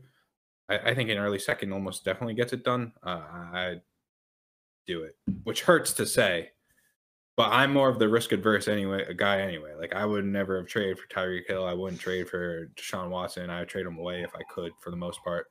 The only ones that I'm willing to trade for potentially are the likes of Cam Akers, J.K. Dobbins. Like I'll go for injuries. I won't really go for those just for nonsense. You're a no nonsense kind of a guy. No nonsense center back. What would you want in addition to Elijah Mitchell for Waddle? I think probably a first at least. Yeah. So what on top of Mitchell for Waddle? Yeah. It would have to be a first. I'm just not a big Elijah Mitchell guy. I think you. I just think Shanahan uses whoever is healthy at running back. So I don't know if you're getting a first though on top of Elijah Mitchell, because you gotta think he is still like a running back who is producing at a young age.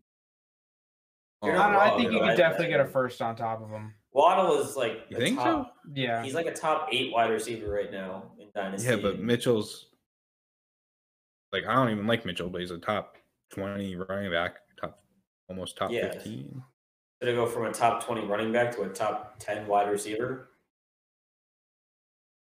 I just think why would you sell Waddle? Why would you sell Waddle for anything less than a first on top of Elijah Mitchell? It's just I wouldn't. I like Waddle a lot more because I just don't like Elijah Mitchell, but I don't like with running back being such a premium position and this guy being what appears to be a starting running back. I don't know. I would trade. I would trade a first and Elijah Mitchell for Jalen Waddle. Oh, I would do it that way. Yeah, but I don't know. I don't know if we're in the majority opinion on that. I wouldn't give up a mid first plus Elijah Mitchell. I think there is a good group of people that would say they would much rather have Waddle than Elijah Mitchell in a first. But look, I'm not giving up a mid first plus Elijah Mitchell for Jalen Waddle. Like if we're talking 107 or 108, where I think at least 2 of the top 4 receivers in this class are, like I don't think that the difference is that big from Waddle to one of these top guys. Yeah, but I just think that you could get someone to give you a juicy 2024 first in Elijah Mitchell for Waddle. You love these 2024 first. Oh yeah, dude, I'm gonna be acquiring some of these bad boys pretty soon. Just you wait. All right. That a good place to cut it? I think so. I think this was a good episode. Good long one. A little long.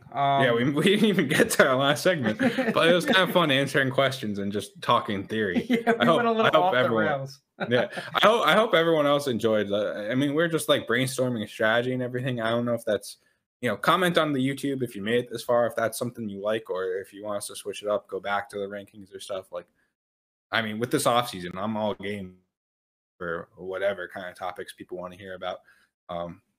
So yeah, but thank you all for listening. Thank you everyone who was hanging out with us on the YouTube chat. Shout out everyone. We hit 200 subscribers on the YouTube, so that was pretty cool. Thanks everyone. Peace out, guys. Thanks, guys.